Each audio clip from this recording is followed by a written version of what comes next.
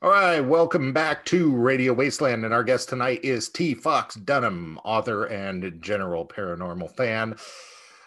Do I call you T. Fox? I think it's a great nickname.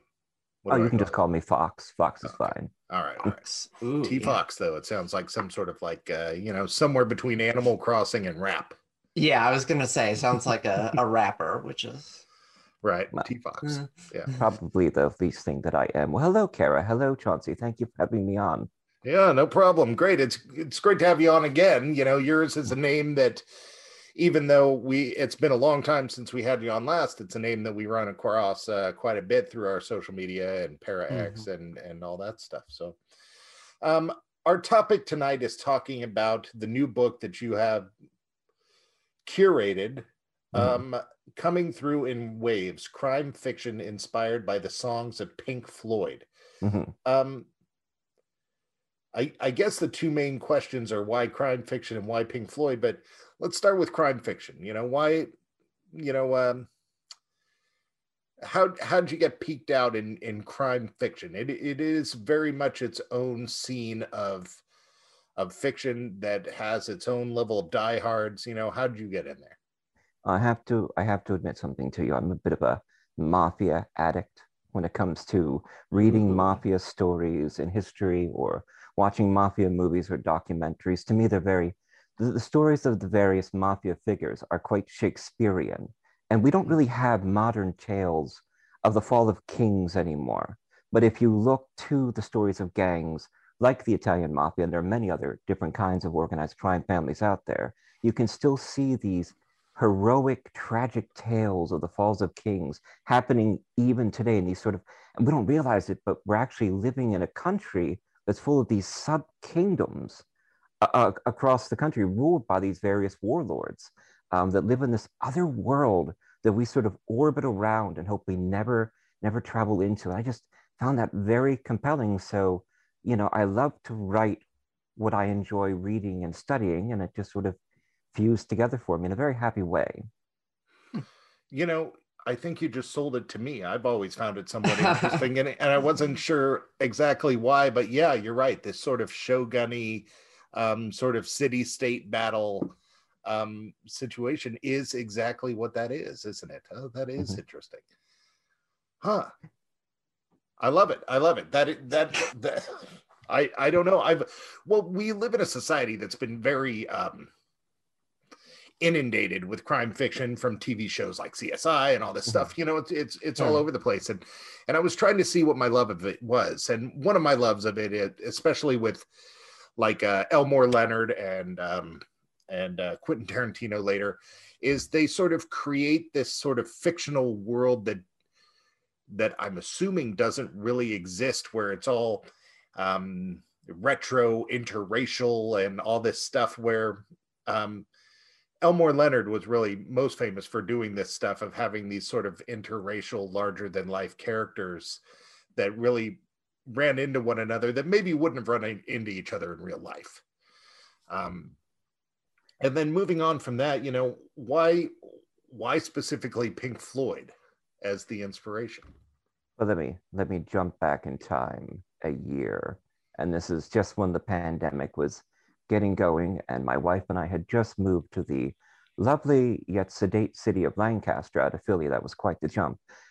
I got an email from my first real novel editor, Matt Lewis, over at Gutter Books. He had published my first book, my first foray into novel writing, The Street Martyr, and I had not heard from him for years, ever since he flew me out to San Francisco and had a release party there. And he sort of had left the field for a while, but he was doing these books based on like Pink Floyd, like the Coming Through in Waves, where he was taking bands and music and connecting them to crime noir stories.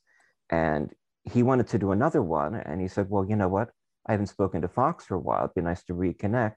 Let's see if he'll do the book." And we got into this conversation about what the book should be.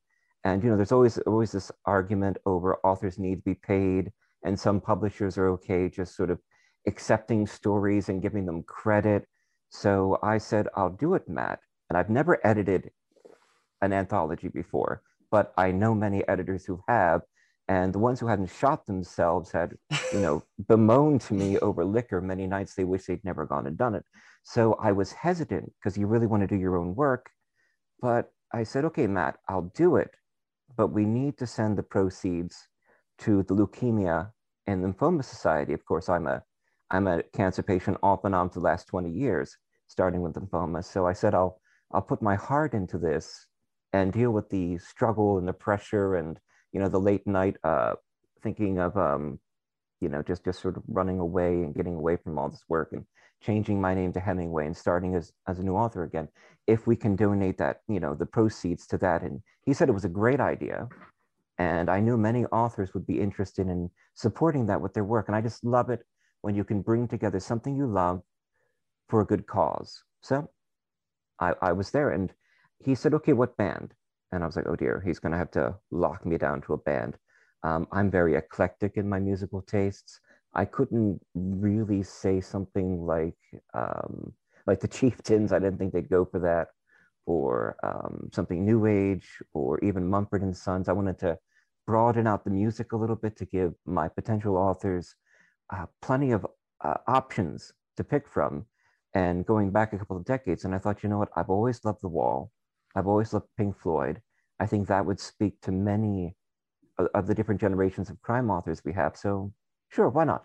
Pink Floyd. And we were off. Mm-hmm.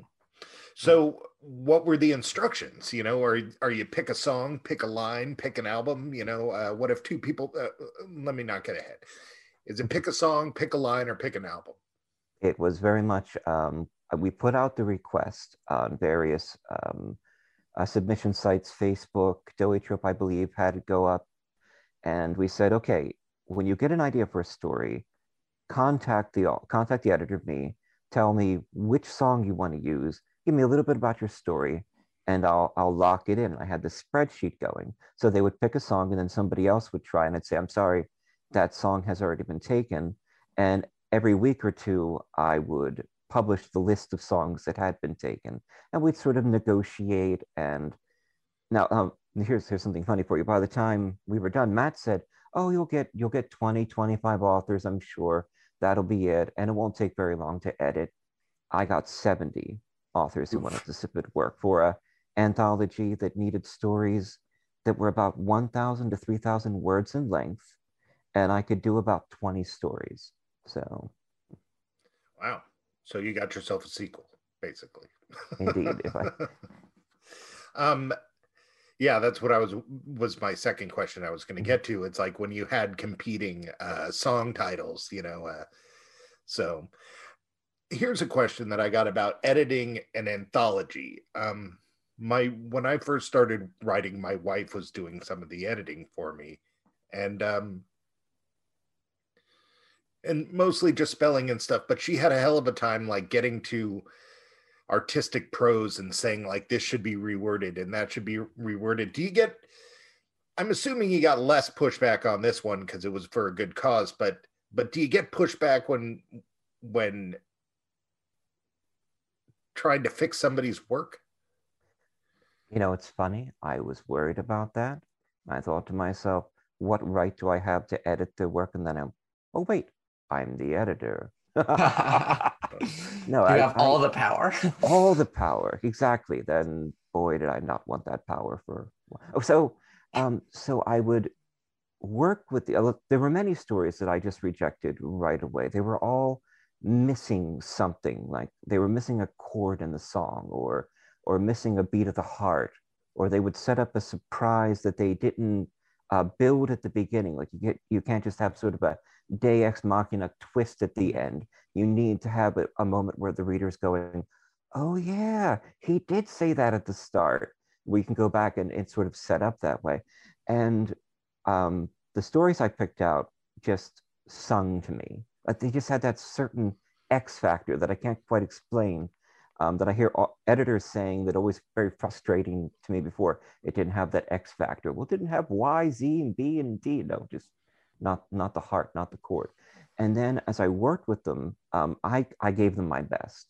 I mean, I really poured my editing skill and years of editing my work onto their stories. And what I wanted to win them over with my arguments and by showing them how incredible their story could be. And you know what? I did not have one moment of pushback.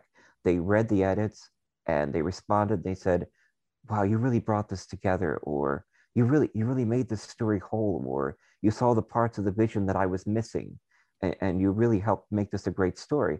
And now here's the thing, all the stories I rejected, and there were about 50, I felt so bad rejecting them because I have been on that end so many times. No matter Sure. how successful you are, you still get rejected. So I wrote them personalized critiques of every story, which I can tell you took me 6 months. But Yes. they were so pleased to get the response that I actually got thank yous for the rejections. Hmm. So, um, That's so nice. I had a It's a great trick I experience. need to learn. Yes, tell me about it. It's something I'm sure that as I'm playing the odds would not keep happening over time. Right. And how do you find these authors? Is it you that's putting it out there? So when they come to you and they say, "Hey, we want to do this book. Here's the title." Do they say we're going to get a bunch of authors and you're going to figure it out, or is it up to you to go out and get them? We put up we put up the submission guidelines that I helped write, because sometimes submission guidelines can be missing certain elements that are needed, like shun format, double space, things like that often get missed, and also guidelines, things like I wanted fun stories. I wanted stories that made you laugh. I didn't want anything harsh. I didn't want any kind of torture. Definitely no sexual assault in any kind of way. I wanted people to enjoy the stories that they were reading and not feel that darkness or that horror. So we made sure to put that all up in the submission guidelines. And then it just got spread around. Like we put it up on Facebook. It got spread around the crime community, the noir community. Various people were asking me about it and they would let their authors know. And also various writing groups, say in England, Scotland, even like in Australia, a couple Australian authors contacted me and wanted some more information. And then they said they were going to spread the guidelines to their authors. So once we planted that seed, the stories just, the requests just started coming in, and then the stories started coming in. And I felt quite overwhelmed for a time. I had to keep several databases and spreadsheets so that I would show the authors the attention, the appreciation that they deserved as professionals, especially submitting to a charity anthology for which they would receive no pay. Right. Right. You know, I didn't think about the sort of horror factor. Um, and I get what you're going for because you were looking for something pulpy, something noir, something not horrific. Did you get a lot of those ended up being submitted anyway, or were people pretty generally good about following those guidelines? Mostly they were generally pretty good, but I did get some shock stories that definitely did not fit the guidelines, and some of them scared me a little bit, to be honest. I don't know. People sometimes will mistake shock horror for a good story, and they'll want to make it as shocking as they can without that narrative to go with it. And some of these, I'm definitely not going to say who, but I was just like, these are just sadistic stories that definitely don't belong. Especially when you've got an anthology that people will be reading in support of charity. Right. Um, you know, Right. I Thank had you to, for your submission. I'm calling the police. yeah, basically. Yeah. Oh, they were you there that night? Oh, sorry. Exactly. And so, what about you? Do you have a story in here? I know you're a writer in your own regard. In my own regard, indeed. um, yes, I do, but it wasn't contingent on that. I wrote the intro because I wanted to tell my story. I wanted to tell the story about how I found a golf ball sized lymph node behind my ear one night after shaving, so I knew it wasn't there. And then it was about an hour later as I was watching a wonderful episode of Deep Space Nine, my absolute favorite. Um, and then that led me to this wild and insane world of chemotherapy and doctors and severe radiation. And my oncologist comes in to tell me that the treatment has a rather low chance of working. And did I just want to spend the next couple of years with my family instead of going through this? And and then what came after the post-cancer world, the disability, the wheelchair that eventually I shrugged off, and just the pain that I had suffered and how important it was, especially in this time of pandemic and COVID, very serious, very important. We lost wonderful people in the human race, and everyone's needed. And it's just a shame what happened. And it was very important. We fought that. But we also can't let the urgent overshadow the important, because charities like the Leukemia and Lymphoma Society lost a lot of funding over the last year. And many of them are looking ahead, figuring out how to survive. So. That makes a lot of sense. You know, all the money has been focused towards something else at that point, huh? So I did decide to include a brief story. And there are cases where have been editors in the past who have founded anthologies only to get their own work published when they failed many other times. So there's a lot of controversy with this. Should editors put their own work into it? So what I did was I wove my story into the introduction. And at first, this is an interesting story. At first, I was going through a battle with Social Security at the time, with disability, especially with the last administration. They tried to kick a lot of people off for unlawful reasons. And so I had a lawyer at the time. So I wrote this story about what was happening at Social Security and about some of the politics that were happening, and a lot of people being thrown off that shouldn't have been. It was definitely political. I was rather angry at the time, and I sent it to the publisher at Gutter Books, Matt, and he said, "Fox, I can't use this story. It's too political. I know some authors right away that are going to be very angry at this." And I went, "Oh, Matt, you know what? I was upset. I was angry at SSA, and you know what? If I were the editor, I wouldn't have accepted this story either." So we pushed that aside. And then I did another one about a young man who's trying to get medication for his mom who's dying of cancer in Philly, and she doesn't have good insurance, and he's taken to stealing this medication. And the whole time it's happening between these two walls at Penn. So I based it on the song, The Wall. So I do have a story in the anthology, though it's only 2,000 words long. You know, that answered my next question, your explanation there. My next question was like,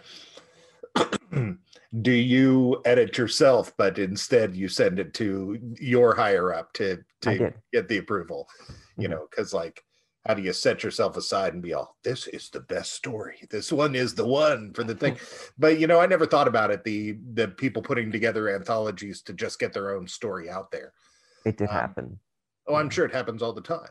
Yeah, I'm sure it happens all the time. That makes a lot of, I mean, it's a smart move. You know, I can't come down on it.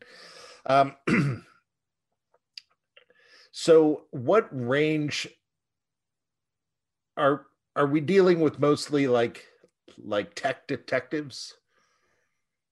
Well, this is a wonderful story. You know, I interview a lot of people myself, and I find there are two ways of people answer questions. Sometimes they answer very briefly and succinctly, and sometimes they tell long stories that answer 4 or 5 questions. So I'm going to try to get in the middle somewhere with this as I proceed, just going over my own protocol. So I was going for variety.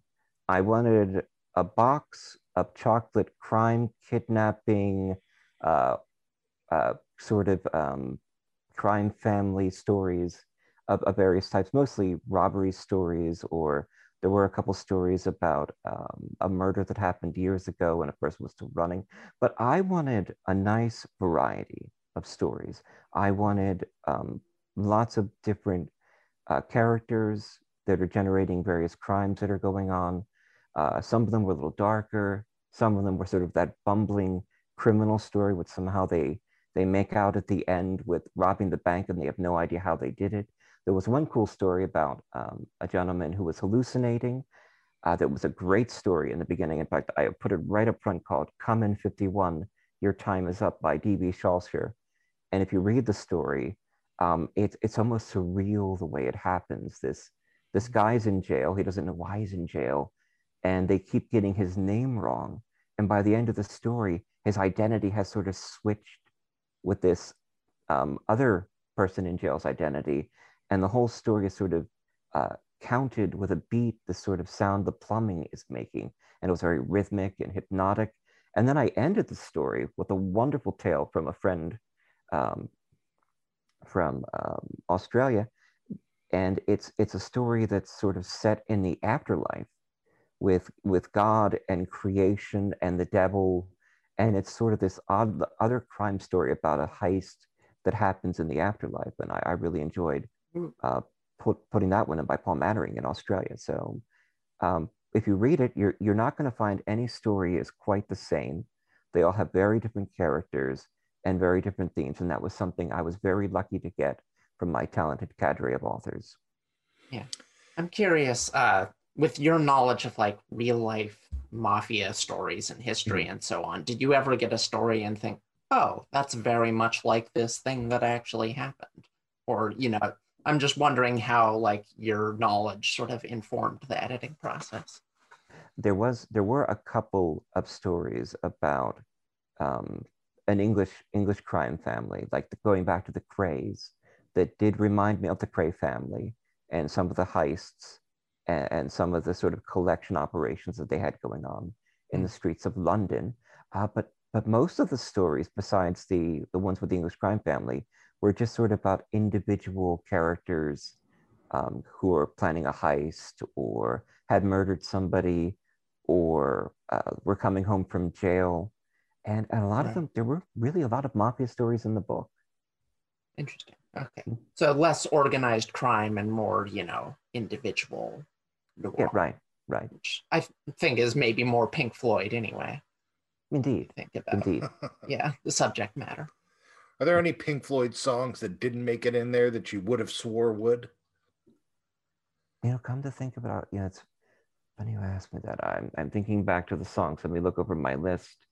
There were a lot of the optimistic songs that never made it in, from like the Division Bell, or like Learning to Fly, I believe I can't quite remember the title, but many of the optimistic music that came from like albums like the Division Bell never got in. So, but songs like Heartbeat Pigmeat by Kenneth W. Kane, who wrote a very interesting story about a sort of labyrinth and a sort of minotaur maze going on that was really interesting.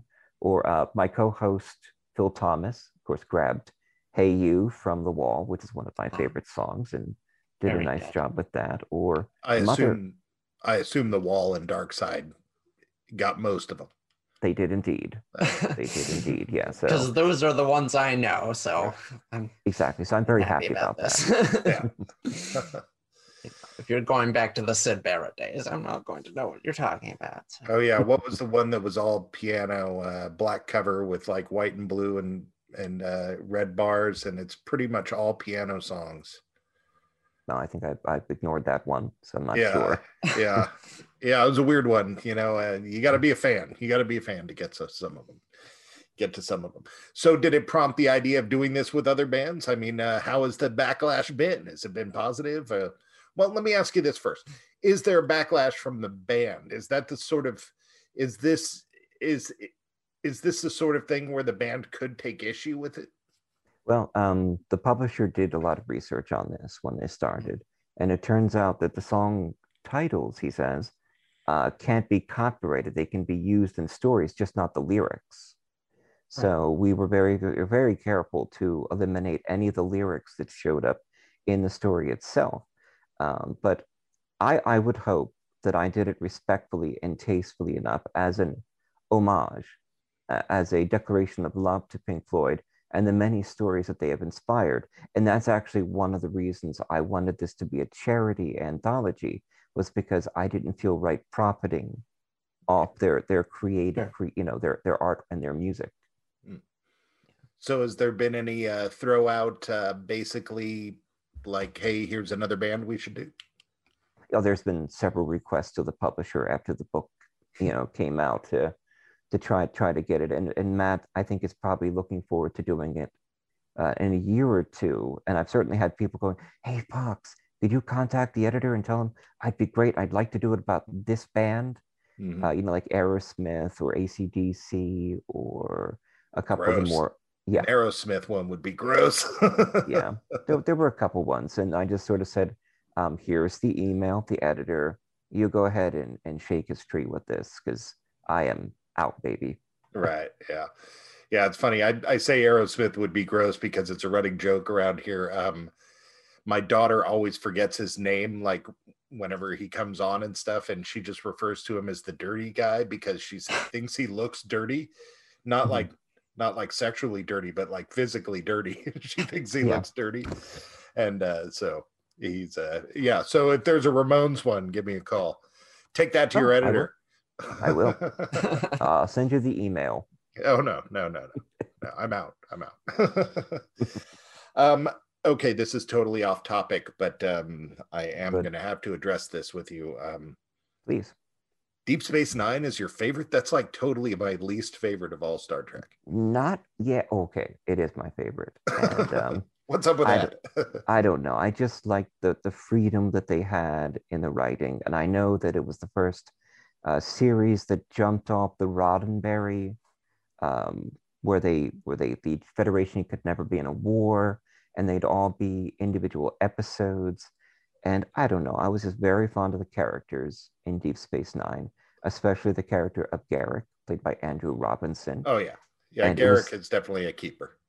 It was the episode, "The Die is Cast," where he was going with a Nobrintane to attack the Dominion, but the whole thing had been a trap created by the founders.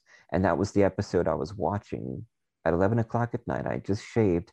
I was getting ready to go back to high school after having Lyme disease for 6 months that had taken me out. I'm an avid fisher angler, so sooner or later we all get Lyme disease. And that's when I just shaved right here, so I knew it was flat. And as I was watching the show, and it was that wonderful scene where the founders attacked the Cardassian Romulan fleet, and as I was checking to make sure I got all the hairs on my chin, I suddenly found this golf ball. And I mean, it was a golf ball, and it had grown in probably about half an hour from nothing. And it's like a switch that goes on, and you touch it, and I was just like, okay, I have a mass. I thought it was an inflammation, an inflamed tooth. I called a doctor the next day and said I should come in, and he said, "Oh, it's probably just a cyst. You're probably just exaggerating it." And I sat in that waiting room the next day, and he took me back, and he's like, "Okay, so where is it?" He's like, "Okay, so it's probably just a cyst. It's probably just," and he just stopped talking. "Oh, it's going to be right here. I'm sure it's," then silence. And in that silence, I was like, "Oh no, I'm in trouble." Yeah. And 2 days later, they cut it out. Major surgery. They removed a lot of my salivary glands, my parotid gland. I'm missing part of my jaw over here. Fortunately, the doctor was also a gifted plastic surgeon. So he rebuilt a lot of my face, just a little scar back here. And then it took them 2 months to even figure out what it was, because it was such a rare form of lymphoma.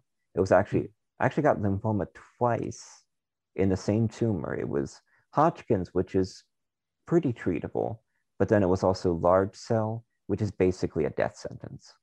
So, and that began my trip into chemotherapy. I had very heavy chop treatments. Your hair falls out. And it's a weird thing to wake up in the morning and sort of rub your head and your eyebrows come out your hands. Yeah. I know it sounds weird. In fact, I just told the story to a friend of mine, Jesse, who I've been meeting at night to play Dungeons and Dragons online. He's a good friend that I just met in Louisiana. He's doing great. And he was talking about, we were talking about our long hair, and my hair at that time was down to my middle back. I just let it grow out. I planned to, let it keep growing for the next 10 years. And when the doctor told me I would need to have chemo, my first thought wasn't, "Oh my God, I'm going to die," or, "Oh God, what's chemo going to do?" or radiation. It was, "My hair! No! Oh, yeah. Oh God! My glorious hair." Yep. And it all fell out. It was We cut off the back of it, and then my white count died from the chemotherapy. It's what it does. It kills fast-growing cells. And they put me in reverse isolation so no one could touch me in the hospital. And it happened quickly, so I was not able to shave my head. And with chemo, most people think radiation makes your hair fall out, and it does, but chemo actually is what does it for cancer patients. And it doesn't just sort of all fall off in your hand, it tugs on there. So within a day, as I'm rubbing my head about, my bed was covered in hair, and I was going crazy. I was like, let me out of here. This is driving me nuts. Please do something. And finally, my oncologist said, screw it. He went in with a pair of nursing shears and just started cutting it off for me. Oh, well, that's nice. Was there any any connection between the cancer and the Lyme disease, or was that purely coincidental? If anything, I was going to get the cancer eventually, but the Lyme disease and the antibiotic treatment that I had for it with PICC lines and intravenous probably suppressed my immune system enough that it let the cancer run free.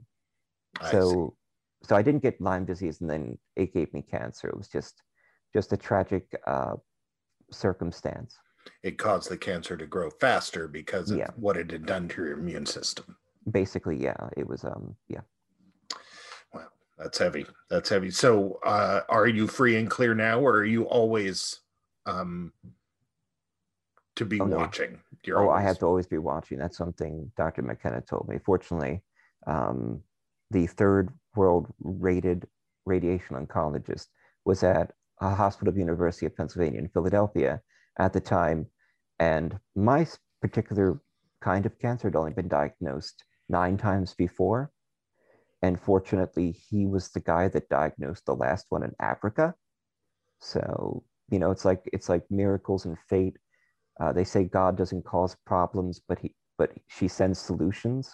Mm-hmm. So he was there, and he really didn't think. He developed this whole new treatment. He did research around the world, and he thought it had a rather low chance of working. So when I went into remission, it was a miracle of sorts, I guess. I just think of it as an accident of thermodynamics and mathematics. But he said that I would never be able to consider myself cured, that I would always be in remission, and that I would always need the CAT scans and the checkups every year or two. And with that and the damage that the radiation did to my spine when they radiated my body for about 4 or 5 months every day. Basically, my life has been constantly seeing doctors and constantly looking for cancer. And they did find it eventually. It did come back on my thyroid. It was a couple of weeks before I was going to get married, which was quite a lot of fun, let me tell you. And they had to cut it out. And there have been some questionable moles in the radiation field. Fortunately, they've cured themselves. Cancer actually can cure itself with your immune system, but you only see that with skin cancer because it's the only one that's exterior. But yeah, no, I'm set up for another cardiologist appointment to deal with chronic heart failure from the chemotherapy. And then I've got to see my oncologist again down at Penn, probably in about 6 months, and do another scan. And there's always lumps that need to be poked and prodded and scanned and stabbed. So, right. But as I tell people, especially new cancer patients who are terrified, I say, you would be amazed with what you can learn to live with what becomes normal. So anybody, we all have the strength to deal with it. Right. Yeah. I've heard varying things from artists who have dealt with cancer or just chronic diseases, disability, that have come on suddenly about how it impacts their work. And, I've heard like 2 opposite things. I've heard, confronting your mortality, confronting, the loss of stuff you took for granted really makes you think more deeply about life. And then I've also heard sometimes bad things just happen and it doesn't make you any wiser. And I kind of, no, I'm definitely in the second camp. I'm hoping Fox is in the first. Well, I'm wondering, what your perspective is on that. That's come up with the pandemic too, about people choosing paths of self-destruction or putting themselves in the way of harm. It's very true. It does depend on the person. You know, I would go into the chemo room, and it's actually a circle of chairs. Then you're all sitting there getting chemotherapy at the time, and there would be some of us reading existential books. And then there's the guy who's fighting lung cancer, who goes out and says, "Can you tie me up, love? I'm going to go out and have a cigarette." And you're just like, it doesn't dawn on some people.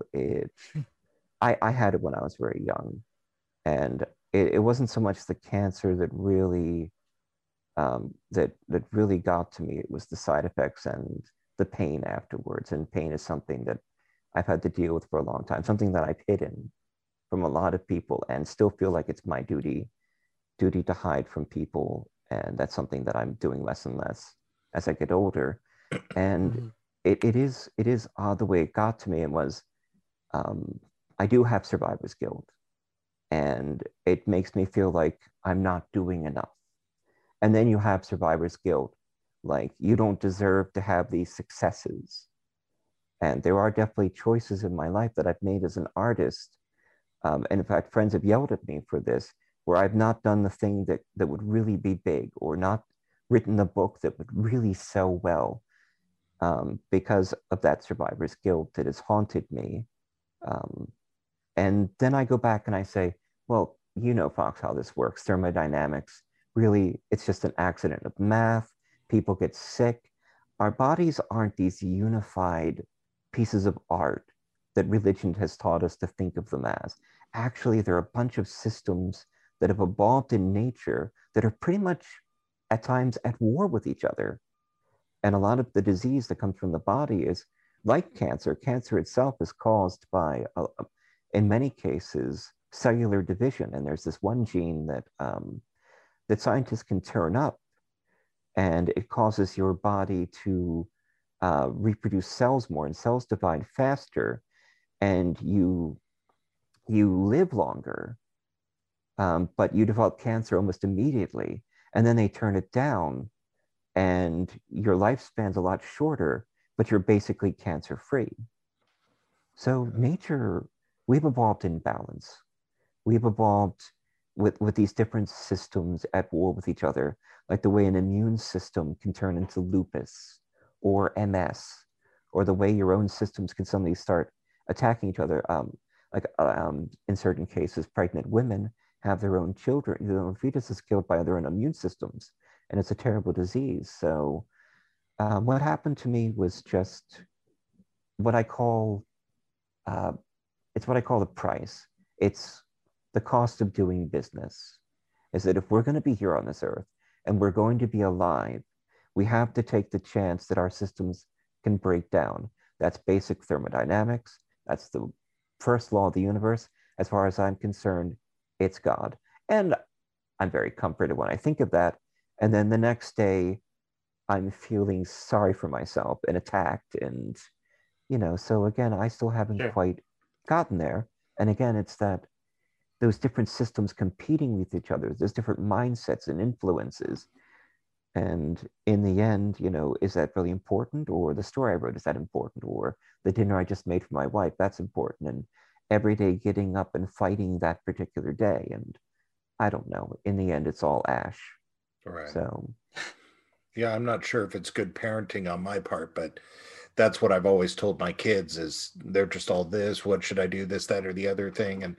And I tell them, ultimately, I don't think anything matters other than what you decide matters. So decide that something matters so that you can do something with your life. Because ultimately, what matters, it either nothing matters or it's beyond our comprehension. You go ahead and decide what matters to you, and then you do your best to make that happen. You know, most most important thing in this life is love. Yeah. So doing all this, speaking of loves in life, doing all this editing for Coming Through in Waves, did it put your own artistic efforts on the back burner for months, it sounds like? Yes, it did. I am actually pretty disabled, and that's something I don't really talk about because there are editors and there are people out there who look at their plans and they look at books they want to get out, and they some of them do look at me and go, well, I'm worried he's not going to deliver, or I'm worried he's not going to be able to do the promotion like I need him to do. So again, that's something that I, especially when I go to conventions and stuff, I hide a lot of it. But Right. but yes, to do the anthology, I was supposed to do it in like 3 or 4 months. And I told Matt, I said it could take a lot longer, especially when you had 70 submissions come in. Sure. So yes, there were a lot of times where I'm like, I committed to doing this, and there were stories I wanted to write, but I only had the energy that day or that week to edit this, anthology, but I made a commitment. And you know what? If it kills me, I finish my commitments. And that's why I protected my reputation. So are you getting back to work? What are you Yes, working I on? am. Yes, I am. What are you working on? What can we see Um, from you then? well, I have been looking for motives. I had a pretty nasty kidney infection the last few months. And between that and a rather harsh reaction I had to the vaccine, which I'm also not telling people about because they need to get the vaccine. Sure. You're going to get some side effects, but it's nothing compared to what COVID will do to you. And it did make me pretty sick. But of course, that's a special condition because of my weakened immune system. But I've been rebuilding myself from these various illnesses I've had over the last few months. And I have been doing historic fiction, which I just love writing. I'm the guy that will sit up all night reading a book of English history about the dissolution of the monasteries by Cromwell and King Henry VIII. And I'm like, okay, where do they send the funds now? Oh, the villages no longer had the alms, so they had to start working out a budget for the, I just love the detail, and I love digging deep into so many different historic elements. So the last couple of months, I've been writing historic crime fiction. Like I did a piece based on Nicodemo Scarpa, who was the crime lord of Philadelphia, the New Jersey Philadelphia crime family from the 80s, for Mango Press for Mitzi Sorrento and her new book coming out on crime stories. And that was a wonderful piece to do. And I did a lot of research into Philly in the 80s. And then I moved on to a story about Queen Elizabeth. And she was 2 years into her reign. She was in love with Robert Dudley, who, of course, was married to Amy Dudley. And 2 years into their reign, as they were discussing divorce and marriage, Amy Dudley was found at the bottom of the stairs of her friend's house, dead with a broken neck. And of course, it was a major scandal and a murder mystery that's never been solved. So I had a lot of fun digging into Elizabethan history and characters like Leicester, well, it wasn't the Earl Leicester, then Robert Dudley, and Elizabeth Tudor, and just wonderful crime figures like the great spy master. I can't think of his name all of a sudden, but like Lord Burleigh, and just the various characters in the story. And now I'm moving on to I've made some arrangements with another publisher to do some stories about Sherlock Holmes set in Victorian England. I'm leading up to 1922. My story involves the Naval Limitation Treaty in 1922. All the different governments got together and said, we're going to cut our tonnage to be this, and we're only going to have these kind of battleships and aircraft carriers. At the time, it was like SALT 1, SALT 2, because naval ships in 1922, navies were going to cause the next World War. Just like in the 60s, it was nuclear weapons. So I'm having a lot of fun reading Sherlock Holmes and studying Victorian London and Edwardian London later on, and of course into the 1920s. And so basically I'm focused on historic fiction right now and combining it with crime stories and just having fun. That sounds really cool. Very, very cool. Well, we're not too far away from the end here. Where's the best place for somebody to get the book coming through in waves? Oh, just go over to Amazon. Amazon. Amazon is the mecca of writers and modern works. I am going to work on getting it in the stores at Barnes & Noble. Often that requires a distributor, but Barnes & Noble recently changed its policy where it's going to start putting indie works on the shelf. So other authors out there, if you've got a book, go to your local Barnes & Noble, talk to them, get it on the shelf, because they're trying to get back to the community. Or head over to my website at www.tfoxdunham.com. Okay, and if people want to know about the Leukemia and Lymphoma Society, they just search that up. Indeed, yes, there are a couple different cancer societies. So this is specifically for blood cancer patients. There are 3 kinds of blood cancer: leukemia, lymphoma, and of course some sub-ones, bone cancer, things like that. But yeah, you can find that anywhere on the internet. And please send some money, buy the book, and of all things, write a review on Amazon.com, good or bad. We live and die on our reviews out there. So get out and write a review. Put it on Amazon.com. Sounds good. All right. All right.